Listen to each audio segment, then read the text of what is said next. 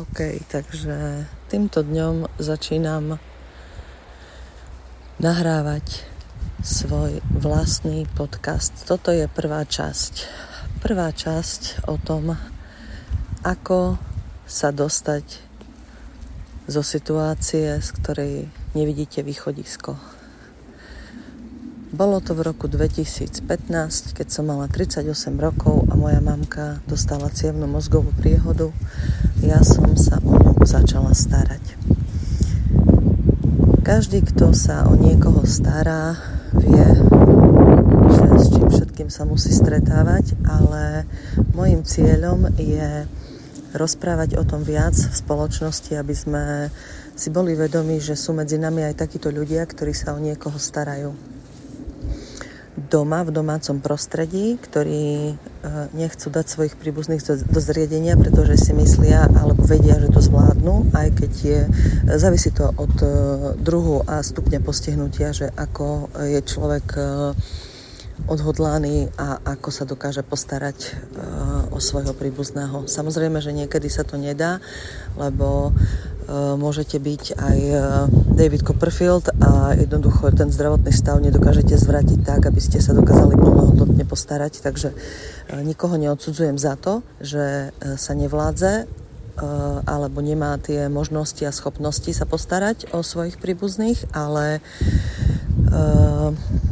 ide mi o to, aby sme si uvedomili, že sú medzi nami aj ľudia, ktorí sa dennodenne stretávajú s výzvami, ktoré si nevieme ani predstaviť, a my ako spoločnosť by sme sa mali ku nim správať trošku vľudnejšie, zhovievavejšie a s väčším pochopením, lebo s tým, čo som sa stretla, bola som z toho veľmi sklamaná a veľmi ma to poznačilo na celý život, by som povedala, s tými poznámkami, ktoré som musela počúvať, či už od najbližších príbuzných alebo od okolia.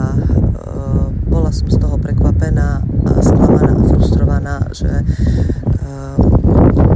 ľudia ako keby nechápali tú úlohu opatrujúcich v našej spoločnosti.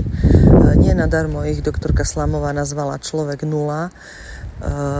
Jednoducho jej kniha, ktorú napísala o konci života a ako sa postarať vlastne o tých svojich príbuzných, ako sú opatrujúci, mi veľmi pomohla v písaní mojej bakalárskej práce, ktorá má názov Postavenie opatrujúcich v štruktúre sociálneho systému. Táto práca vychádza z reálnej prežitej skúsenosti a z môjho záujmu o túto problematiku, lebo ma to veľmi trápilo, že som sa dostala do vôd, ktoré nepoznám, ktorým som nerozumela a ktorým nerozumeli ani tí ľudia, ktorí boli okolo mňa, alebo jednoducho celá naša spoločnosť sa niekde posúva a ja verím, že sa posúvame správnym smerom, čo sa týka opatrujúcich. To by bolo tak na začiatok, čo by som chcela povedať v tejto prvej časti.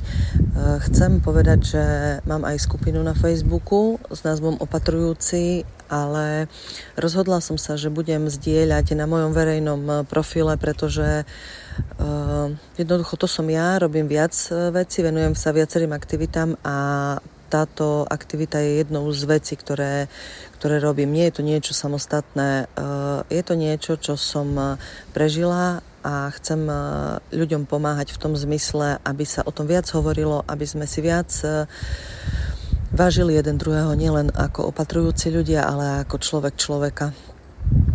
A to sa stane len vtedy, keď budeme o veciach rozprávať, pomenujeme ich pravým menom a nebudeme sa skrývať pred niekedy aj neželanou realitou, lebo som pochopila, že keď sa o veciach rozpráva, dajú sa aj riešiť. Keď sa o nich nerozpráva, nikto o tom nevie, ľudia trpia v tichosti, hanbia sa za to.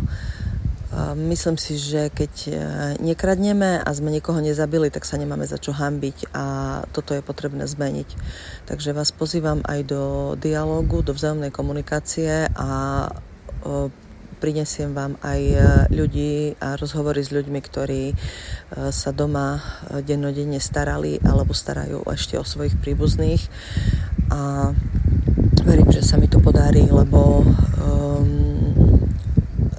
keď sa človek baví s niektorými ľuďmi, tak oni jednoducho neveria, že je to možné, aby bolo nejaký posun v tomto smere v našej spoločnosti, že všetko závisí na vláde, na politikoch a tak ďalej. Nie, my sme ľudia, ktorí máme prevziať zodpovednosť aj za tieto otázky. Nemôžeme dávať zodpovednosť napríklad za svoj život na niekoho iného. Takisto ani politici nie sú zodpovední za to, že čo si dám na raňajky.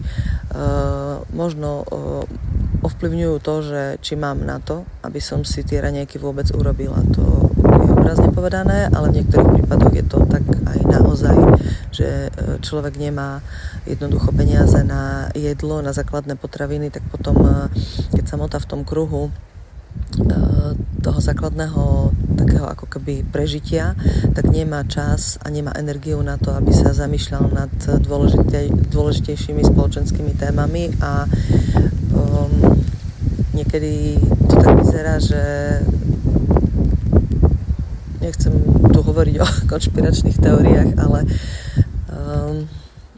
je to jednoduchšie potom človeka ovládať, keď jednoducho mu nedáme peniaze na základné potreby.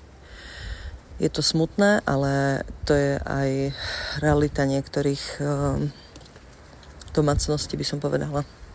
Čiže jediné, čo môžeme my zmeniť, je, že sa o tom budeme viac rozprávať a keď sa budeme ozývať, tak si to niekto všimne, kto má možnosť a príležitosť rozhodovať o tom, že kde napríklad idú tie verejné financie, na ktoré sa vlastne my všetci občania skladáme. Tak vám prajem pekný deň a ďakujem za vypočutie a verím, že v tejto oblasti sa nám podarí trošku vniesť trochu svetla do tejto ťažkej témy, ktorou určite opatrovanie je.